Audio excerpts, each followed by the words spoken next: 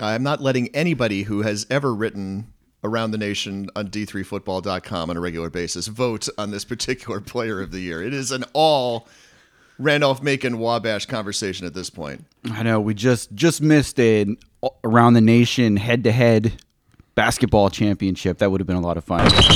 Does Keith know that Randolph-Macon is in the finals? I was texting with Keith yesterday. I said they were, at some point when they were up about 15 or so, I said, "Are you watching this?" ? And I didn't get a response until about 15 minutes later, but he had been. I mean, this is what you do, right? In March, you host a Division III football podcast at the Division III men's basketball Final Four overlooking a minor league baseball stadium. I mean, you could almost say we were hitting for the cycle here.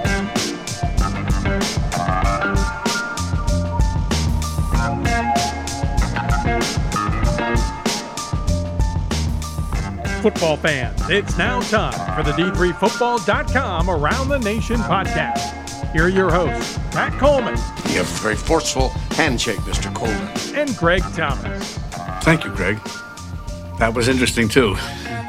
It's the D3Football.com Around the Nation podcast, the podcast about the largest division of college football. We welcome you to podcast number 302. We're going to call this one, I think, season 16, episode 1. Anyway, it's the podcast for March 24th, 2022. I'm Pat Coleman, the executive editor of D3Football.com.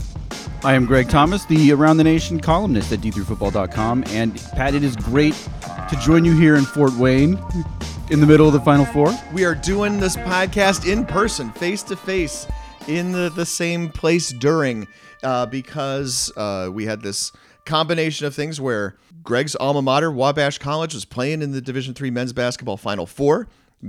Greg makes the trip out from the West Coast to come to Indiana to do this. And of course, I am at the Final Four in some one or the other Final Four this year, both, basically every year since 1998. So it seemed only fitting that, especially since I picked up an interview on my last basketball trip, which we'll hear in a little bit with North Central head coach Brad Spencer, that we also bring the same recording equipment. And so we're sitting here in a hotel room in Fort Wayne, Indiana, a football podcast at a basketball tournament with a baseball stadium right outside the window.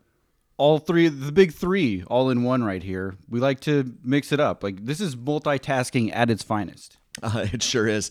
I literally will go from this to finalizing the D3Hoops.com All-America team to trying to grab some lunch to broadcasting the Division III basketball All-Star game. So it's been a lot of fun. But we have, of course, we've missed a little bit of time on football. We had a January podcast in which we basically previewed the kind of, which for football might be a disastrous vote to cut the qualification standards for an automatic bid from 7 teams to 6 teams in all Division III sports. There's already been ramifications for that for Division III football. And then we didn't have one in February, and you weren't on the January one anyway. That was a me and Dave thing. So welcome back. I mean, you've had a little bit of time off. I hope you feel rested and recovered. For football podcasting, yes. Rested and recovered, not so much. Travel was pretty strenuous to get out here on short notice, but rested enough to do this football podcast. And yeah, this is 2 in a row in person in the Midwest. Like, we have to congregate somewhere to do these podcasts anymore, it seems.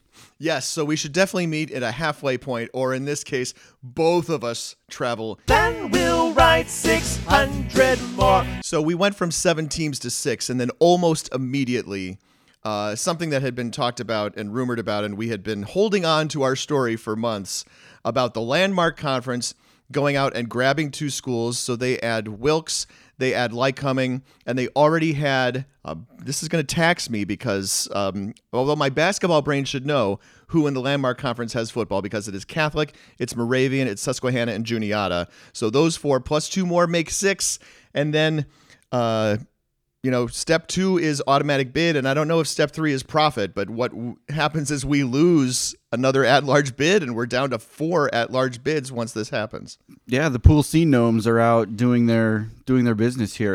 That was really, really quick that we saw a conference move to take advantage of that 6 teams for an automatic qualifier. You knew it was going to come. I didn't know that it was going to happen immediately after the vote. That was one of the things. So Dave McHugh and I have been chasing this story since like November. We kind of got the idea that it was going to happen basically immediately after the vote. We've been like warning people, that this was a possibility. I mean, here's the thing, right? You heard the panel on the last podcast. For example, I think specifically Brad Bankston, who's the commissioner of the Old Dominion Athletic Conference, was, I think, very cognizant of what the ramifications could be for football. He's a guy who's been the chair of the Football National Committee before, and he's been a big person on the Division III Overall Championships Committee and really sees the big picture very well.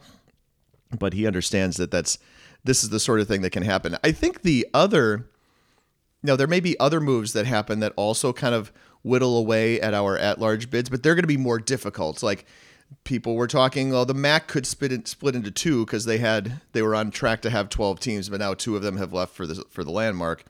I feel like there probably will be other moves, but it might take a couple of years for those to materialize. Yeah, I think so, and I think you will see a little bit more conference shuffling going on as groups of teams, form alliances together and decide, this is a good thing for these schools to be able to compete for a spot in national tournaments, not just football, but all of the other tournaments as well, where they might be able to work in smaller conferences. The downside to smaller conferences is now you'll have more games that you need to schedule in September. And, we know from years and years of doing this that scheduling non-conference games is incredibly tough. One of the draws to being in a 10-team conference is that your schedule is mostly done. Absolutely. If you did not listen to podcast number 301, and as I look at the stats, it seems like a good number of you did not, you should go back and listen. I would say also, first of all, important stuff about all of these proposed changes that we talked about in that podcast did come to pass, as it were, at the convention in January. It's changed how spring practice and preseason practice will go in football, so you guys should go back and review that.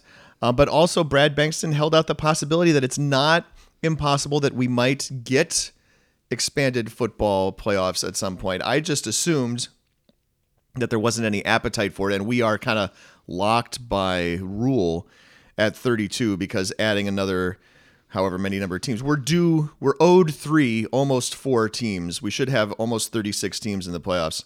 So just think we'd be fighting about the 7th Pool C and 8th Pool C rather than 9th, rather than the 4th and 5th. That would take an extra week, obviously, right? You got to add a week to the season. There's not a lot of people who have a big amount of appetite for that, but Brad Bankston left out the possibility that could happen, and that's the first time I've heard anybody say that in the 20 years almost that we've had this big a playoff bracket.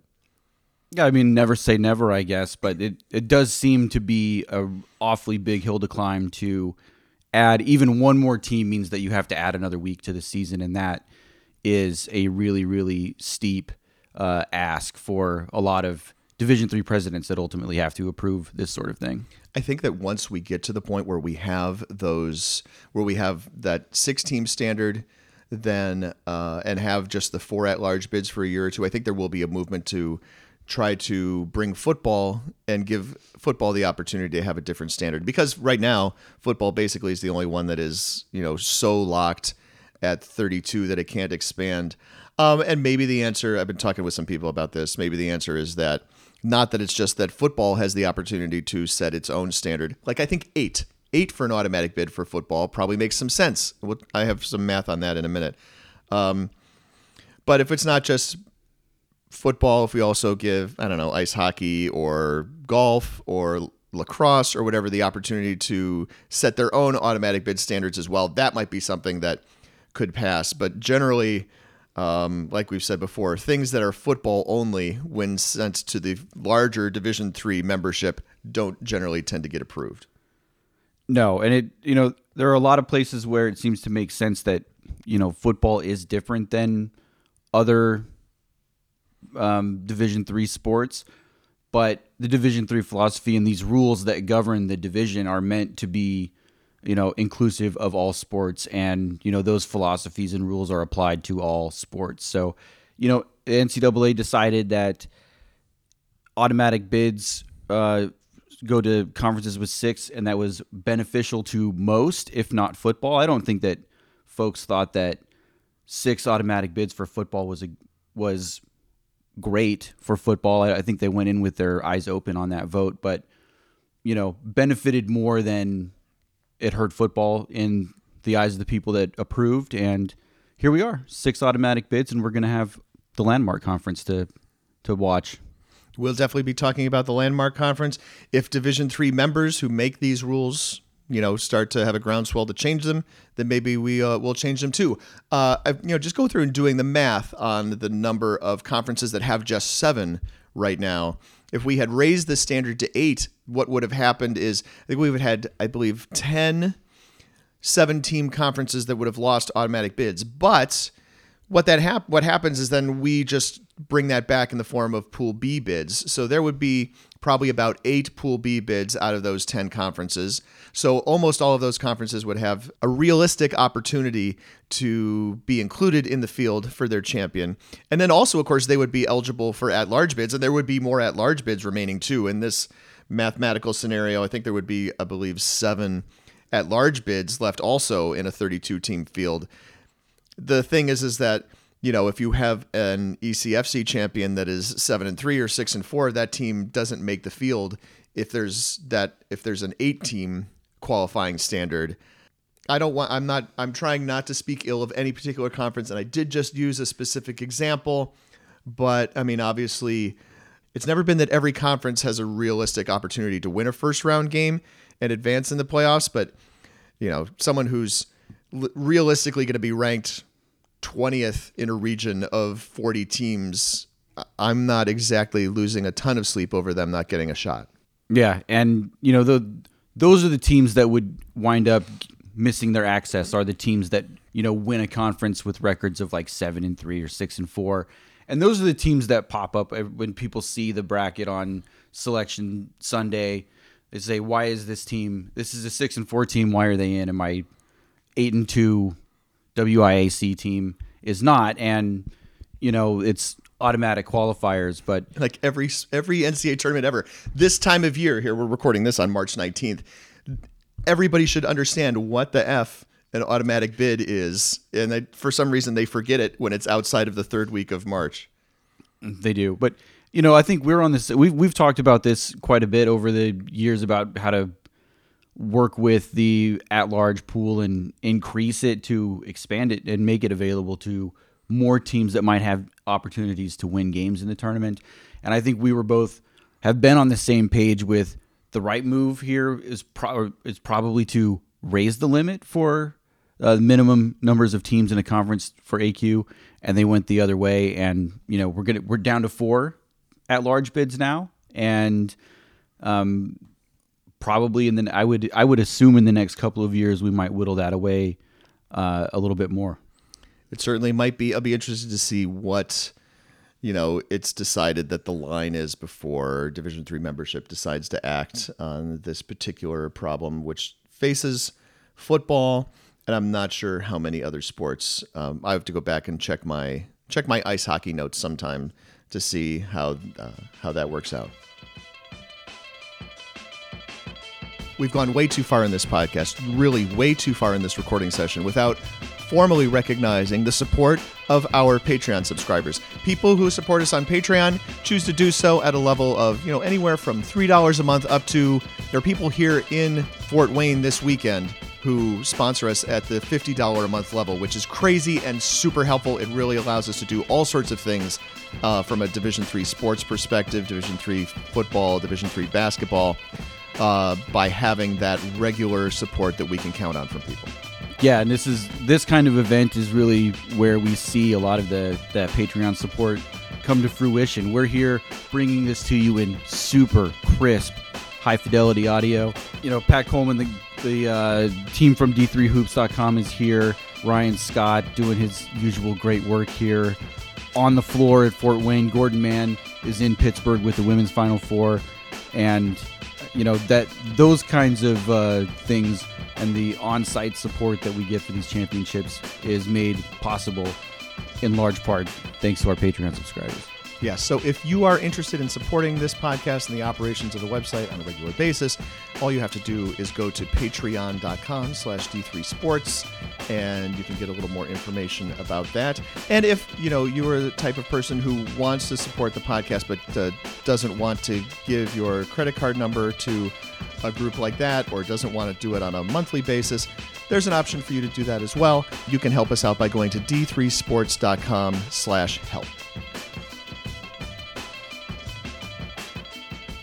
As I mentioned, we talked with Brad Spencer. I sat down with him in his office at North Central, literally just a day and a half after he moved into his office. We'll have more conversation about that coming up in a little bit. But I also wanted to talk about some big picture things, right? I mean, we wrapped up the 2021 season hurriedly on a Friday night in Canton, Ohio, /Saturday morning almost in Canton, Ohio. And then a couple of days later, I got a message on D3 Boards, which is our message board. For those of you, did you know we have a message board devoted to Division III sports? You can register by going to d3boards.com, and got this message from one of a very long time Mount Union fan. His handle is MUC57, and I apologize that I do not have your name, but he is in his mid-80s, because I believe 57 is his graduating year from then Mount Union College, now University of Mount Union. And he asked just some just general questions, and I thought maybe it might be fun for you and I to tackle them. So he had some bullet points. I don't know that we'll do all of them, but in recognition of MUC 57, here's the first question for you and I to talk about. Are the Purple Powers still on the top of the heap? And he put Purple Powers in quotes, and I think maybe we might have to take some time to define what Purple Powers are, because I think maybe if from his perspective, if it's only Mount Union and Whitewater, then it's a different answer. And if you include Mary Hardin Baylor as a Purple Power, because purple is one of their things, then maybe that's a different answer. Yeah, it's difficult to say. I mean, I think in general, yes, even though we've been seeing some different school colors in the Final Four over the last couple of tournaments. But in general, I mean, UMHB, if we're counting them as a Purple Power, even though they have really adopted that all gold outfit, really have. Which it's man, striking though. I like it. It's easy to see on the field. It's not for everybody. I'll put it that way. If we include UMHB, they've been in 4 of the last 5 Stag Bowls. They've won 3 of them. Mount Union has won 1 and played in another. Whitewater has played in the 2019 championship, and they were a semifinalist last year. So those programs seem to be going strong. St. Thomas obviously has moved on, so they're out of the picture. Mm-hmm. I think in general, those are still the teams to beat, although, Mount Union has, they've been knocked off by North Central in the last 2 tournaments. So, and they were pressed in a way that the other teams weren't in this last tournament by a pair of Centennial schools. True. That's probably the real genesis of the question, right? I mean, Muhlenberg played them tough. Johns Hopkins played them tough. Johns Hopkins played Mount Union tough in the 2018 semifinals, and then Mount Union got edged out by Mary Hardin Baylor in the Stag Bowl that year. I think that's a definite question that we'll have to kind of keep watching going forward. It is. I mean, the evolution of Mount Union in the post-Karras era is certainly interesting. We've been, our antenna have been up on that since Vince Karras left for Toledo. In general, I think you're looking at those 3 teams as national title contenders, if not favorites. Like, if there were odds on this sort of thing, which I don't believe that there are, nor should be. Don't bet on it. Those would probably have the best odds of being in Stag Bowls. North Central is going to be in there. I think they've certainly cemented their place in that strata of the division. And then, we'll see. We'll see who is going to step up. We'll see what happens with Wheaton going forward after they had a really great team obviously, lost to Central in the second round in maybe the game of the tournament. And, they had just a bunch of super seniors on that team, and we'll see how they go forward after that graduating class and with their new coach as well. Yeah, I mean, that's the thing, right? You go back and look at all of the big-time coaches that have left Division III or left their programs or retired over the course of just the past couple of years or the past couple of months, let's be honest with you, right? Pete Fredenberg retired. Probably not a big surprise. I kind of thought he might retire after the previous national championship, replaced from within by Larry Harmon. Pat Cerrone shown the door at UW Oshkosh. Peter Jennings, who is not the anchor, of course, but the offensive coordinator at UW Whitewater, makes the trip north. He'll be the new head coach there, right? Jeff Thorne leaves. We'll be talking with the guy who follows him coming up later in this podcast. You mentioned Wheaton. I mean, Jesse Scott had one full season / 2 years as head coach there. And then, you talk then about Mount Union, and all of a sudden it is a, kind of a completely different scenario. Whereas once upon a time when we talked about, not after Larry Karras left, but after Vince Karras left and Jeff Dart gets promoted into that role, he was the new guy on the block. And now they're all kind of new guys on the block. And it seems like that levels out a little bit. It does, and we got kind of a free-form rundown here, so I'm gonna do a thing. I got stat of the week, Pat. Uh-oh. He's got stat of the week. That's not my stat. Also, not gonna be my stat. Not my stat. But that may be the most incredible stat. You mentioned, Jeff Thorne has moved on. Pete Fredenberg is retired. Jay Losi also retired this February. And that leaves us, Pat, with 0 head coaches in Division III that have won a national championship. Isn't that crazy? I mean, when those previous changes happened, that was one thing. And then I had gotten the questions like, is there anybody left in Division III who has won a national championship? And I have to go back to the playoff history page and remind myself, blah, blah, blah, blah, blah, right? The Vince Karras, Larry Karras, Lance Leipold, et cetera, et cetera. Oh, look, Jay Losi. Jay Losi is still head coach. He's a head coach at Lewis and Clark. And then 2 days later, boom, Jay Losi retires. And literally, so I would have to go even back into my memory. I would have to go find out. I don't know who coached Albion in 1994 is what I'm saying. That's how far back you have to go to find somebody who might still be coaching and is definitely not coaching in Division III. Yeah, and I believe 0 head coaches that have won a Stag Bowl, and I think the only head coach in the division right now that has been a head coach in a Stag Bowl is Kevin Bullis. I think that is the only one who has coached in a Stag Bowl. And so, as much as coaching matters in this game, we've got a whole, 240 coaches that nobody has won it. We had this opportunity for a big reset, right? After COVID, and not to say that we're after COVID, but we're back to playing games after losing an entire season of football. We had an opportunity for a reset, right? We were already on that threshold because North Central had beaten Mount Union in the second round in 2019, and so you already had an opportunity to rethink things there. Then there's a whole year off, and you don't really know who's coming back, and then now we have all this. It's like the nice thing is that, to get back to the original question, right?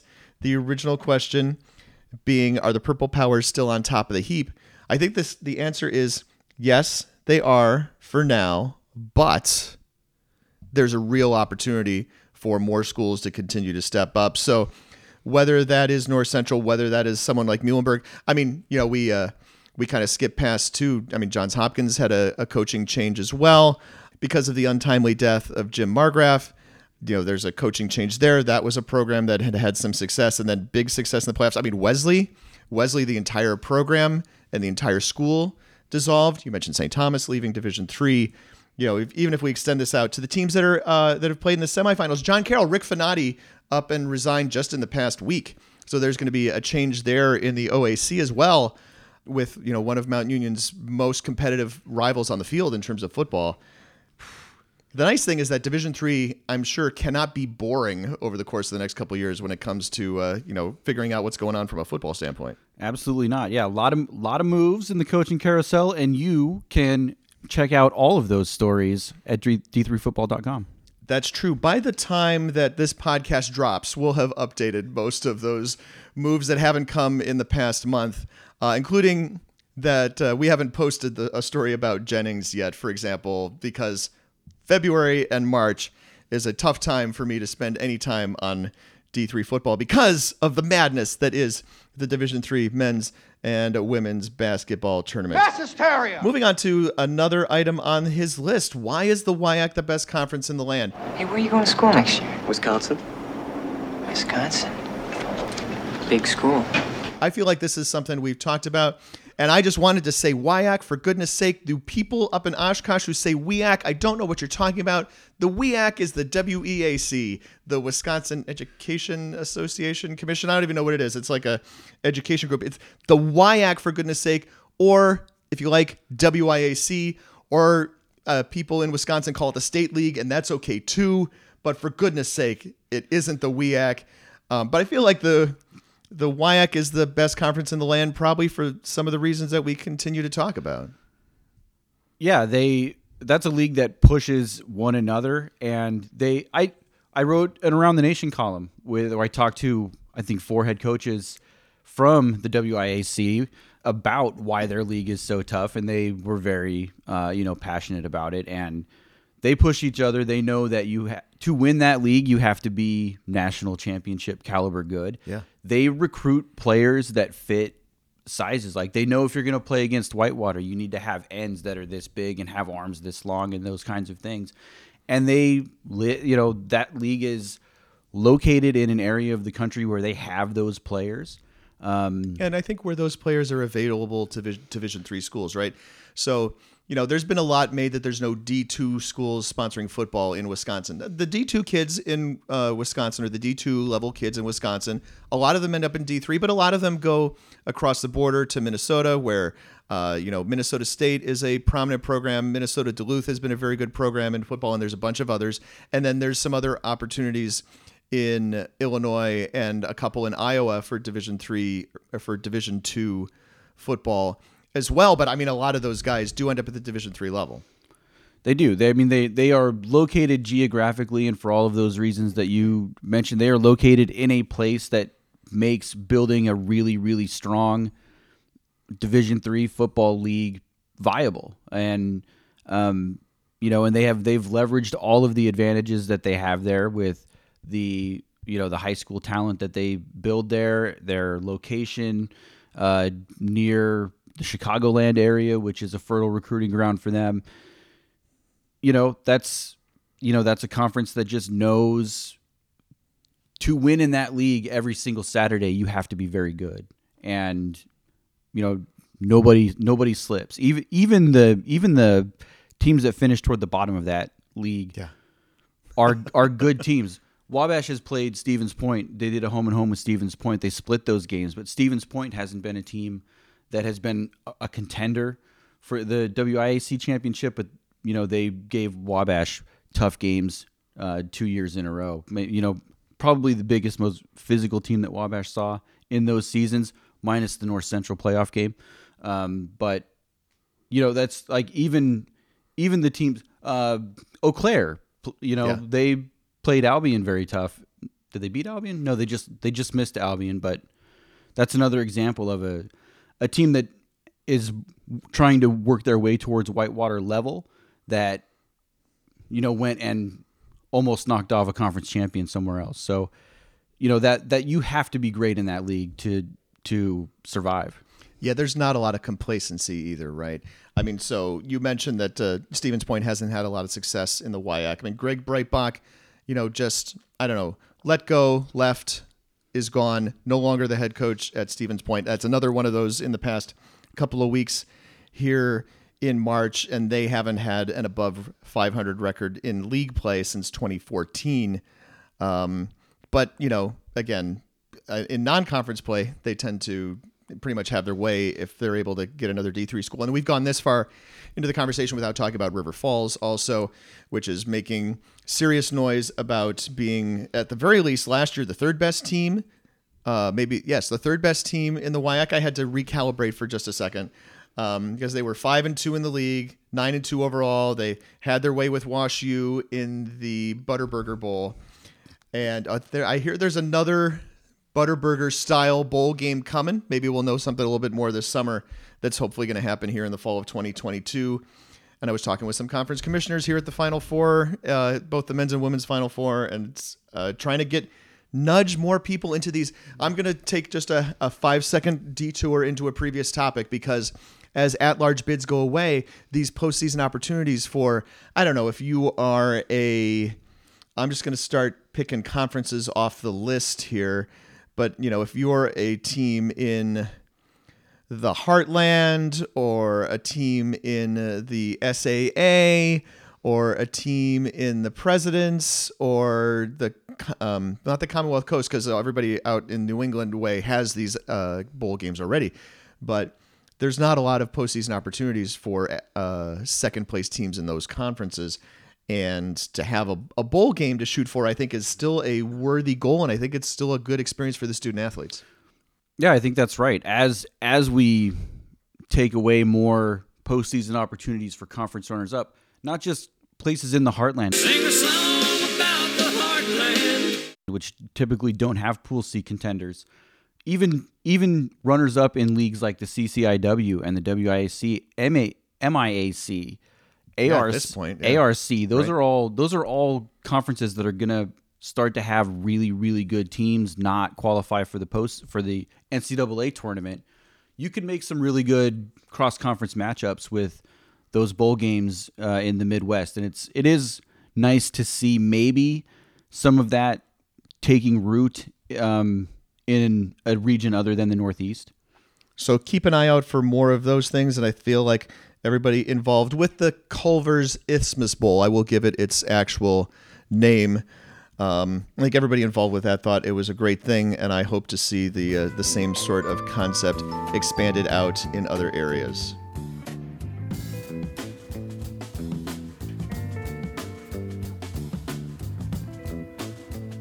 Yeah, so I was down in that office. It's been 18 years.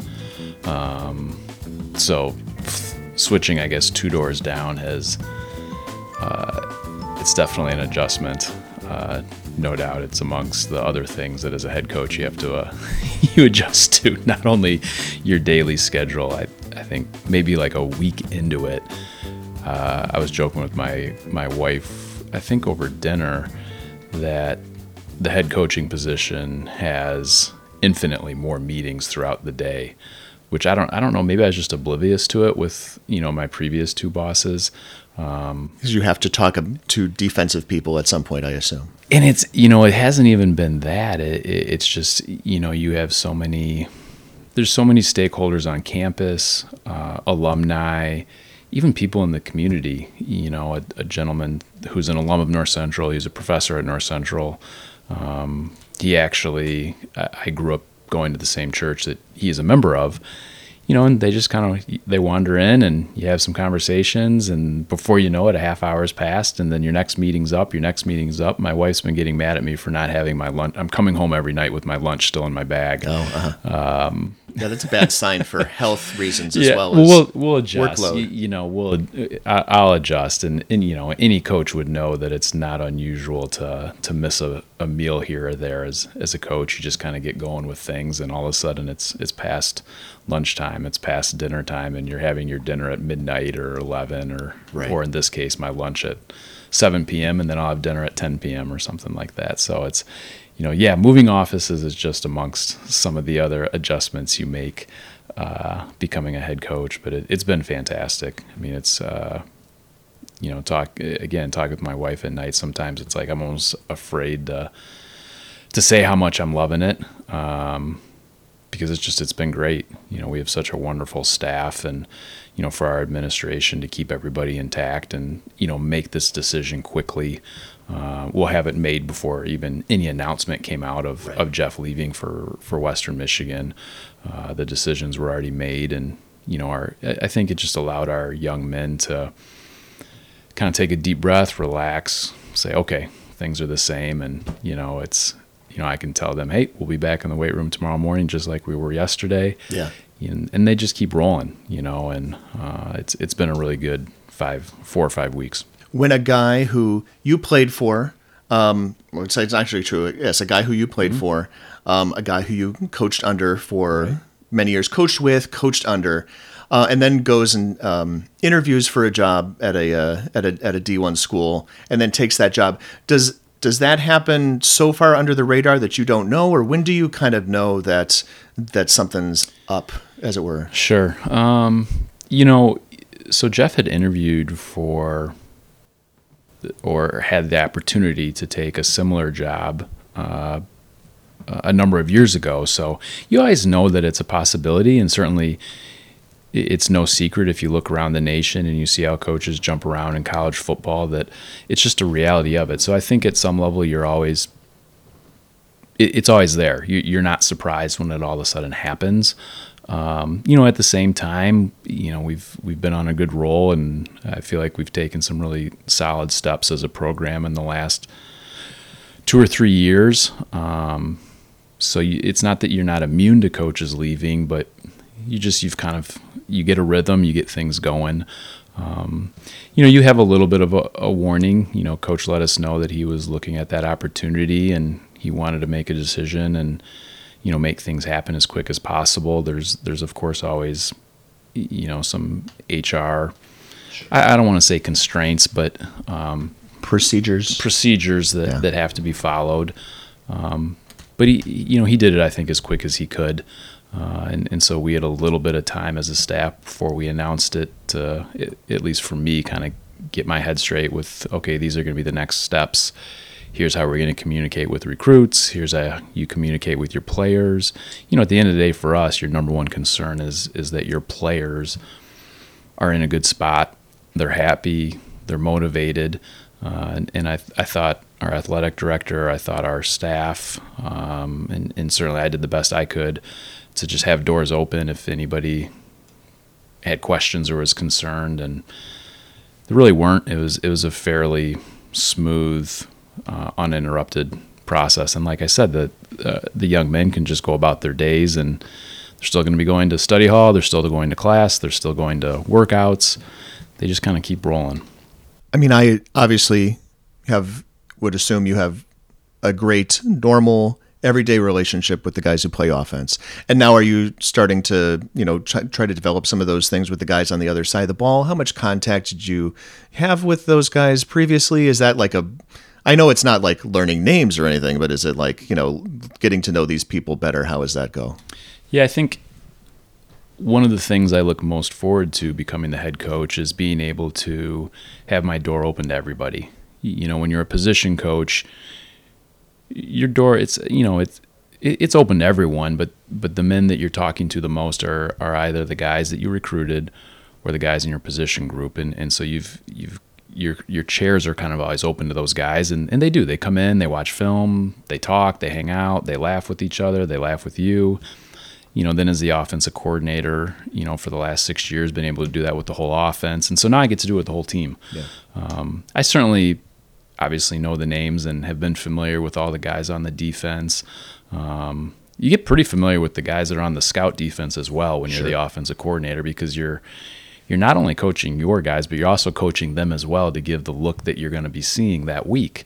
And then there's guys on defense, obviously, that I recruited. So I've always had, I think, a positive relationship with those guys. But being the head coach does put you in a position to now where you get to have be a little more of a decision maker, I guess, for that side of the ball. Coach Durkee and I have a great working relationship, and we've always had to, since he's been here in 2018, had to be the two that are communicating about practice plans and crossover periods, and who's doing what where. How are we going to do one-on-ones? How are we doing 7-on-7?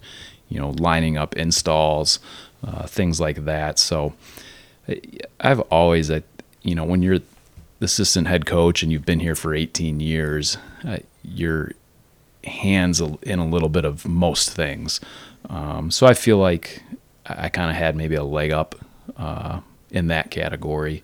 But obviously now being the head coach, you've got the umbrella or the skyscraper view of everything, and you are the final decision maker.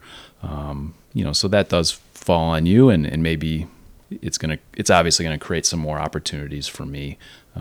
But certainly, I mean, just what I'm most excited about is being able to do that with everybody, which, like I said, so far the last 4 or 5 weeks, that's been awesome. It's been great to have guys from the other side of the ball that maybe I didn't sit and talk to as much in the past, being able to do that now, especially with the older guys, that have been around, and guys that are really the big influencers on the team. It's great being able to now have a greater impact on them as leaders.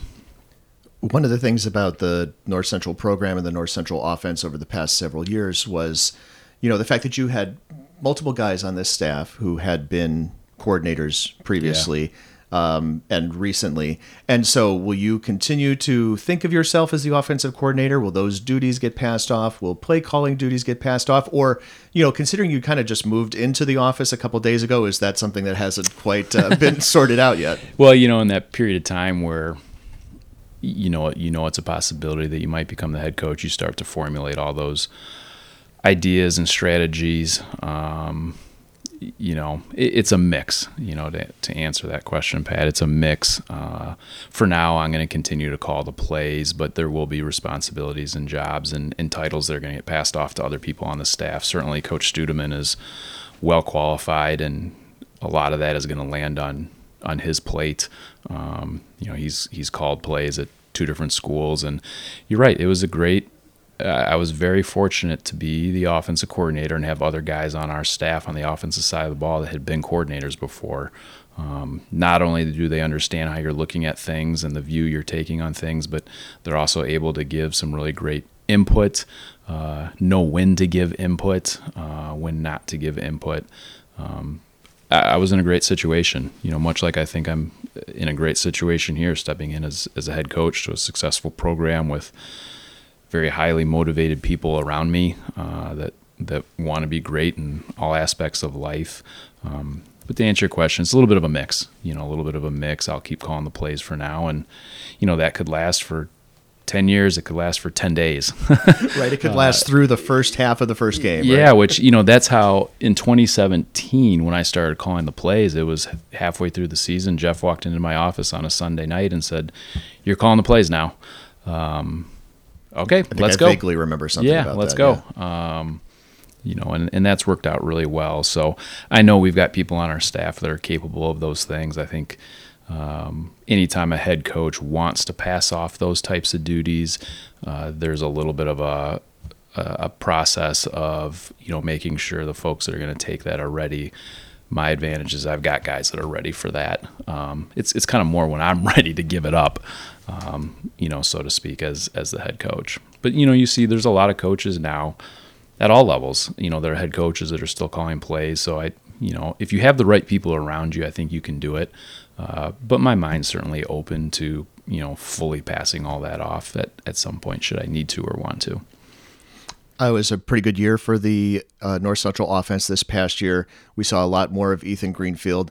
Obviously, it looked like Luke Laning came along a little bit, but I know he's a really good baseball player. I'm going to point that direction. And I know that field is covered with snow while we're here right now. Right. But I mean, do you worry about him going that direction? Obviously, at D3, you can play 2 sports, but if he's good enough to play at the next level baseball-wise, how long do you feel like you get to keep him in the football uniform too, right? Sure. I think it's great that he's playing baseball. And, with the COVID year, he technically had game experience and success in baseball before football. Yeah. Right. At D3Baseball.com, region rookie of the year. Yeah. I'm going to have to look that up.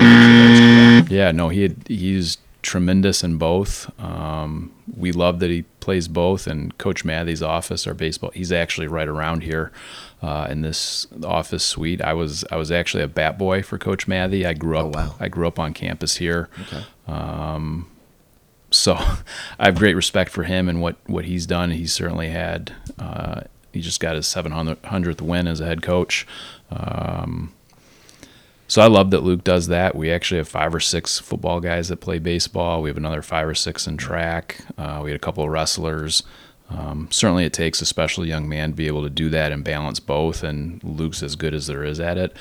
In terms of, the next level, I know Luke's priorities and heart are in, getting a degree and playing both sports. He came here to play, to do that. He actually came not knowing that he was going to play baseball, and then he kind of started thinking about it more, talking with with Coach Heller and Coach Mathy, and all of a sudden he's like, yeah, let's do it. And then he's newcomer of the year. Right. It worked out okay. So I don't worry about that happening.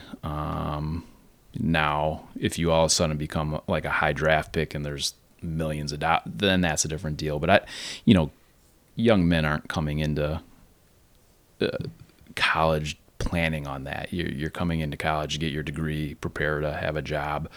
So I'd fully expect him to be around, and I think he likes the football thing a little bit too.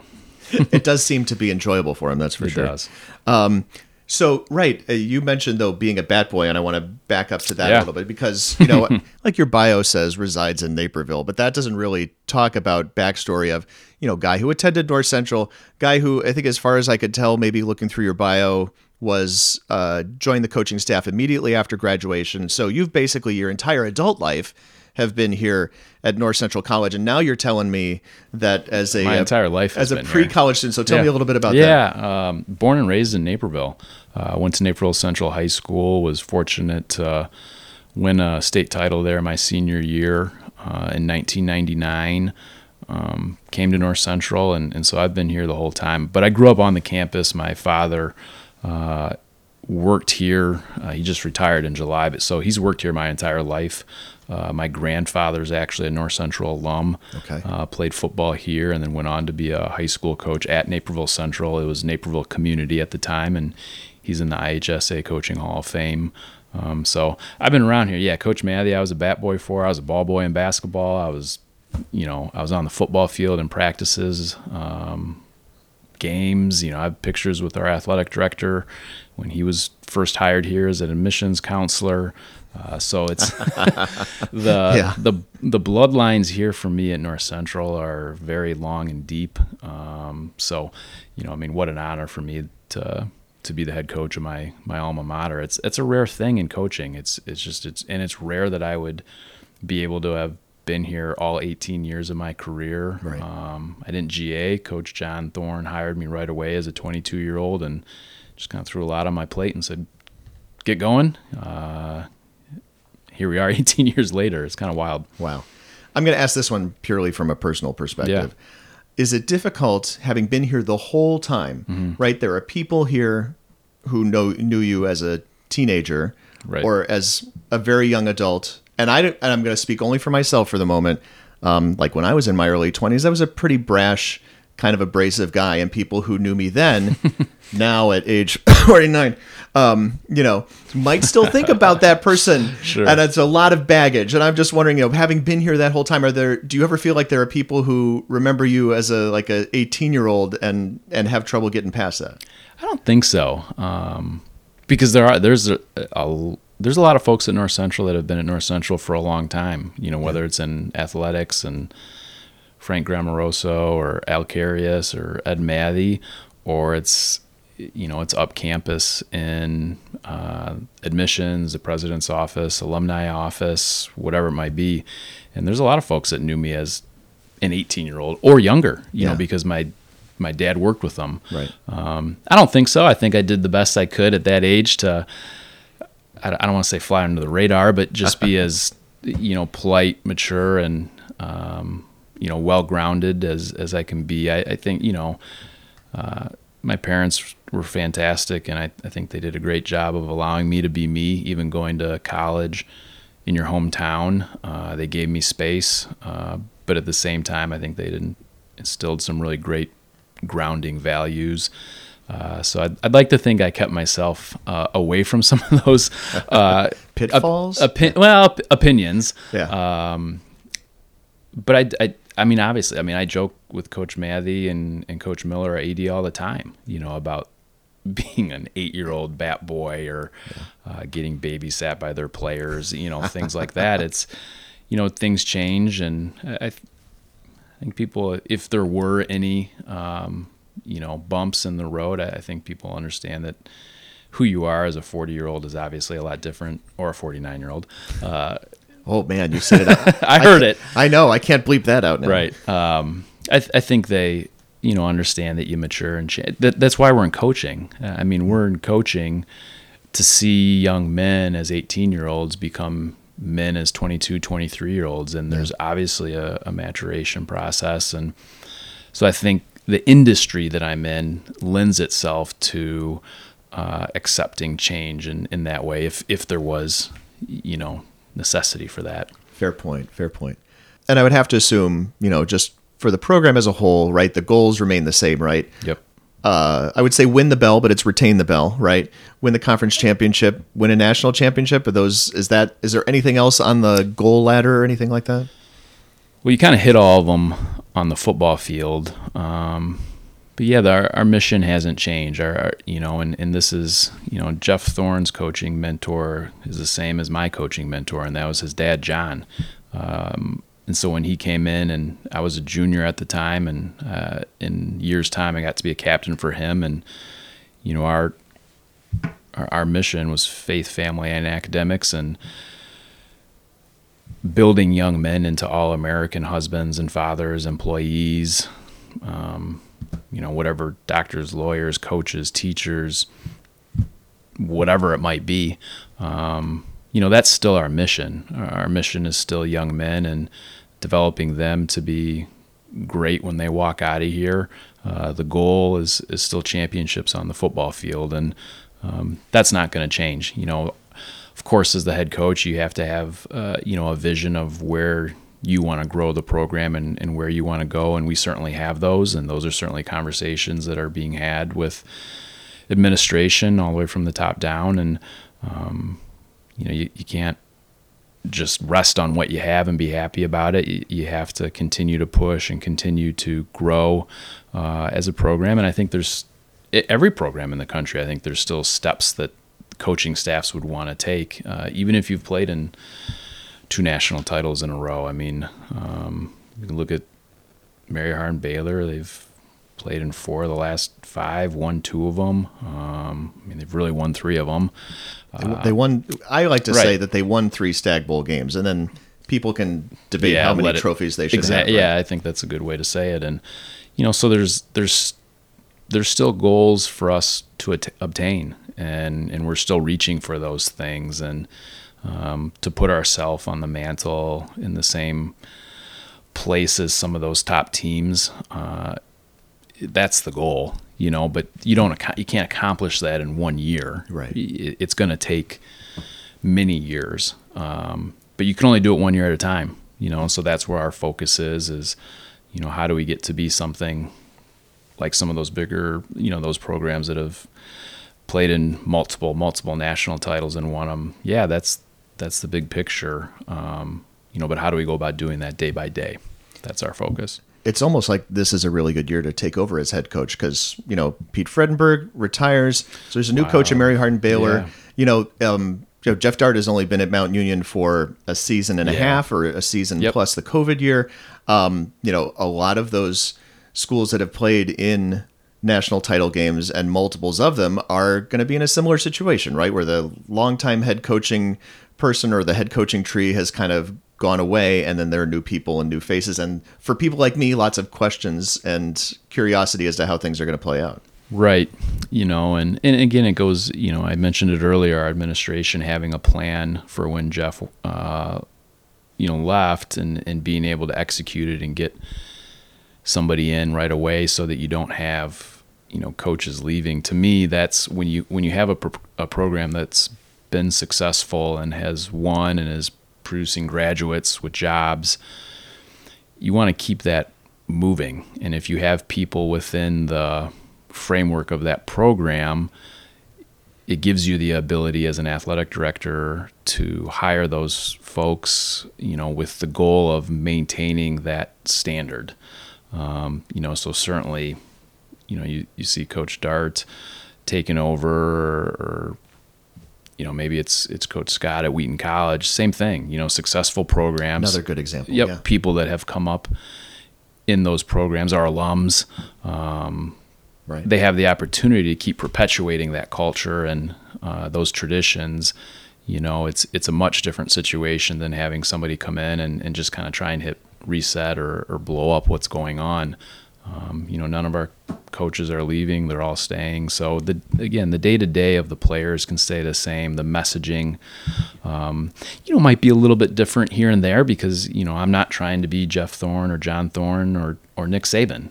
I've got to be Brad Spencer, and I have to approach situations and conversations and decisions the way that I'm going to. But the nuts and bolts, the brick and mortar is all here. It's in place because the previous head coaches, quite frankly, just worked their tails off to build it and get it there. And I'm fortunate that I've been here since the start of that, 2 years as a player and then the last 18 as a coach. And so I've seen that building process. I've been a part of it, and I think that that's an advantage, as opposed to bringing somebody else in who really doesn't know the history, doesn't understand the work that went into getting to where we can say we've won 12 conference titles in the last 16 years. It's hard work. It's a lot of hard work. And Jeff and John certainly here laid the foundation for that, the same way the coaches at all those other places did it there. Like I said, I'm lucky to be in this office now. Fortunate. As you have been for 2 days. Not even. Greg, I sat down with Coach Spencer in his office. It's a corner office tucked underneath the stadium. There's no windows in this office. The back wall, the wall kind of behind the desk where the coach sits, it's slanted, at the angle that the bleachers are, right? You see where the stadium is literally built in there. I, for one, could not imagine spending as many years in that office as Jeff Thorne did, just from a office look and feel standpoint. I recently at home moved out of my basement windowless office because some more room in my house opened up. And now I generally office in my living room, which is great. And I will still go back downstairs to the basement to record podcasts because it's, I've got still some soundproofing on the walls and all sorts of good stuff there. But I can't imagine sitting in a windowless office. And then, as Brad Spencer and I were talking afterwards too, is like, it is not just the head coach's office that's like that. He's been in a very similar office down the hall for 18 years. It's crazy. And it's crazy. I was going to say, did he have like soundproofing in the window? Because you guys sounded like you were in a studio. That was incredible. The fidelity on that interview. I'm hoping that it sounds exactly the same this portion of the podcast because I'm basically using the same equipment. Thanks to our Patreon supporters, I was able to do a little bit of upgrading into the audio equipment that I travel on the road with. So that was very helpful. If you think we sound better today, that's awesome. That's why.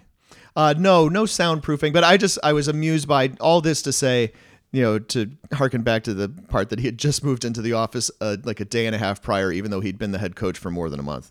It takes time. I guess, if you don't need the extra office and you're busy, assuming head coach duties, maybe packing up and moving your things down the hall isn't the top priority. Right. But yeah, it was a really good talk with Brad Spencer. What I'm struck with as we talked to North Central at, through their playoff run this year and at the Stag Bowl, and now talking to Brad Spencer, promoted from within, the Thorns there have really laid the foundation where the leadership on that team are all guys that came up with the Thorns. Right. Brad Spencer played for Dave DeGeorge, the previous coach, for 2 years. And that is like everything else is Thorne ever, and all the success that they've had in the last 20 years is all Thorne family, and now their legacy. They have been very deliberate and intentional about laying the foundation and sort of the blueprint for how North Central College football works, and they, build that with guys from the program, and they sustain it with guys from the program, and they're doing that with Brad Spencer. And I don't see a particularly good reason to think that North Central is not going to continue to be one of the top teams in the country with this coaching change, because the style, the philosophy, and the foundation is all the same. I don't expect to get on a plane anytime soon and go down to Belton, Texas, but I'd love to have a similar conversation with Larry Harmon at some point if possible. We tried to have a conversation with Jeff Dart along these same sort of lines, but we have so many of these teams and spots turning over here in Division III over the course of the last several years. So I know that interview was a little bit longer than usual, but I feel like I really want to spend some time here in the off season with some of these people to try to, have a little bit more extended conversation. And it makes sense to promote from within when you are a very successful program, right? If it's not broken, don't fix it. You want to keep that continuity going. Yeah. Wheaton going with Jesse Scott, Jeff Dart, Larry Harmon, all of these programs have no reason to try and, shake things up if they don't need to. And, hiring from within and hiring people from within that family makes sense for those programs. Just looking ahead a little bit to North Central in 2022, we talked a little bit about Luke Lane, and he's having a pretty good baseball season so far. Obviously much more to come on that over the course of the next 6 to 8 weeks. You can go to d3baseball.com for more about Division III baseball. And I believe they'll start the season with another game from Aurora, and then you're jumping right back into that CCIW schedule. You're going to have a little brass bell game, which I assume will be early in the season again. I don't know how often the CCIW master schedule switches, and maybe I can click through and get a 2022 schedule. But indeed, okay, right. Thank you. I'm going to take this all the way back now that I'm looking. Yes, you know better than I do. I'm not going to edit this out, but of course you know who North Central is opening with, and I did remember hearing about this once upon a time.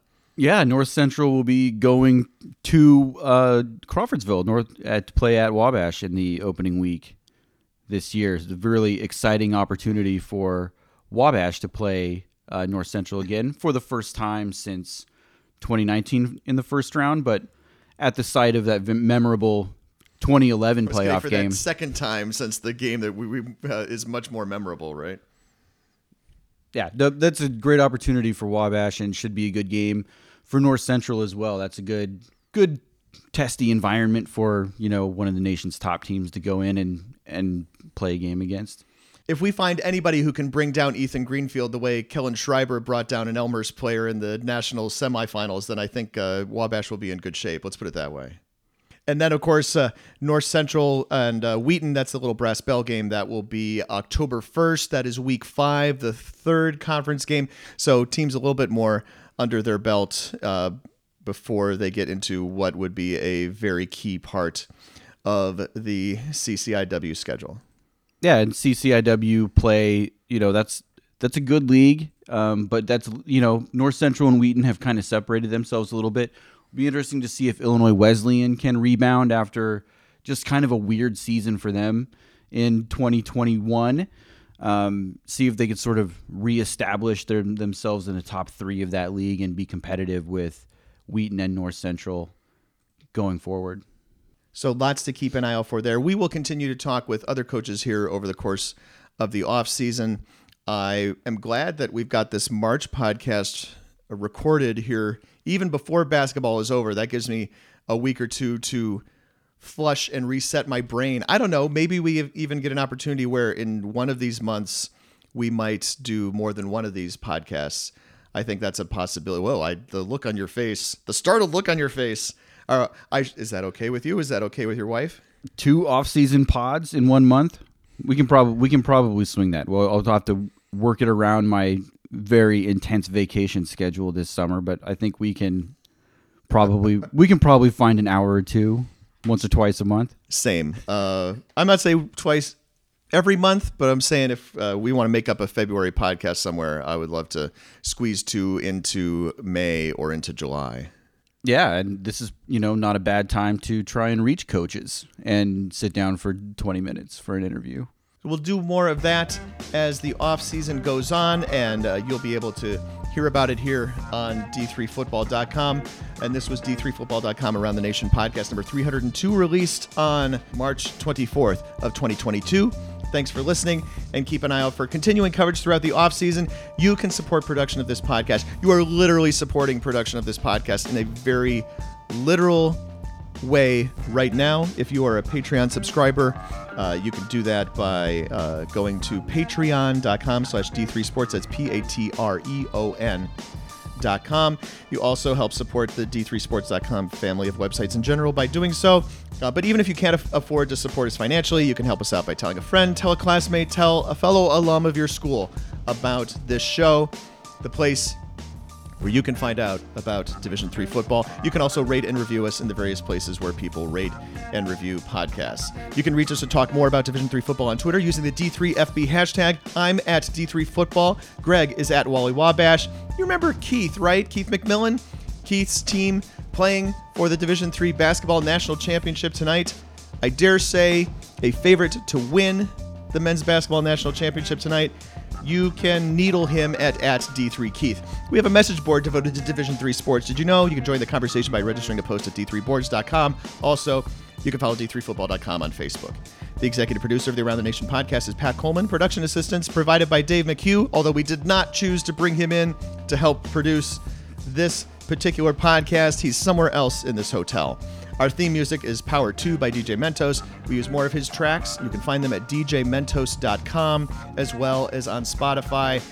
Thanks to Dave McHugh. Thanks to Brad Spencer. Thanks to Clark Teuscher, the sports information director at North Central. Thanks to everybody else who helped in the production of this podcast.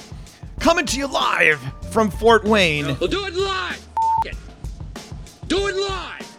I'll write it and we'll do it live. Thanks to Greg Thomas, my co-host, and thanks to the originator of Around the Nation on D3Football.com, Keith McMillan. I wish, to be honest with you, I wish it were a baseball day. I mean, obviously it's rainy and it's windy, wind blowing out to center field at about 25 miles an hour, but it would be cool if someday there were a Division III baseball event, like a doubleheader or something that takes place out here on this field in March when the basketball championship is just up the road. That would be cool. I wonder who's closest here? Manchester. I don't know that they would come up here to play, but maybe they could. Manchester is very intimately involved in running the operations of the championship, but maybe, Dylan Bender, very overextended SID over there, might be interested in having a baseball game that's here on this day rather than in campus. Thank you so much, everybody.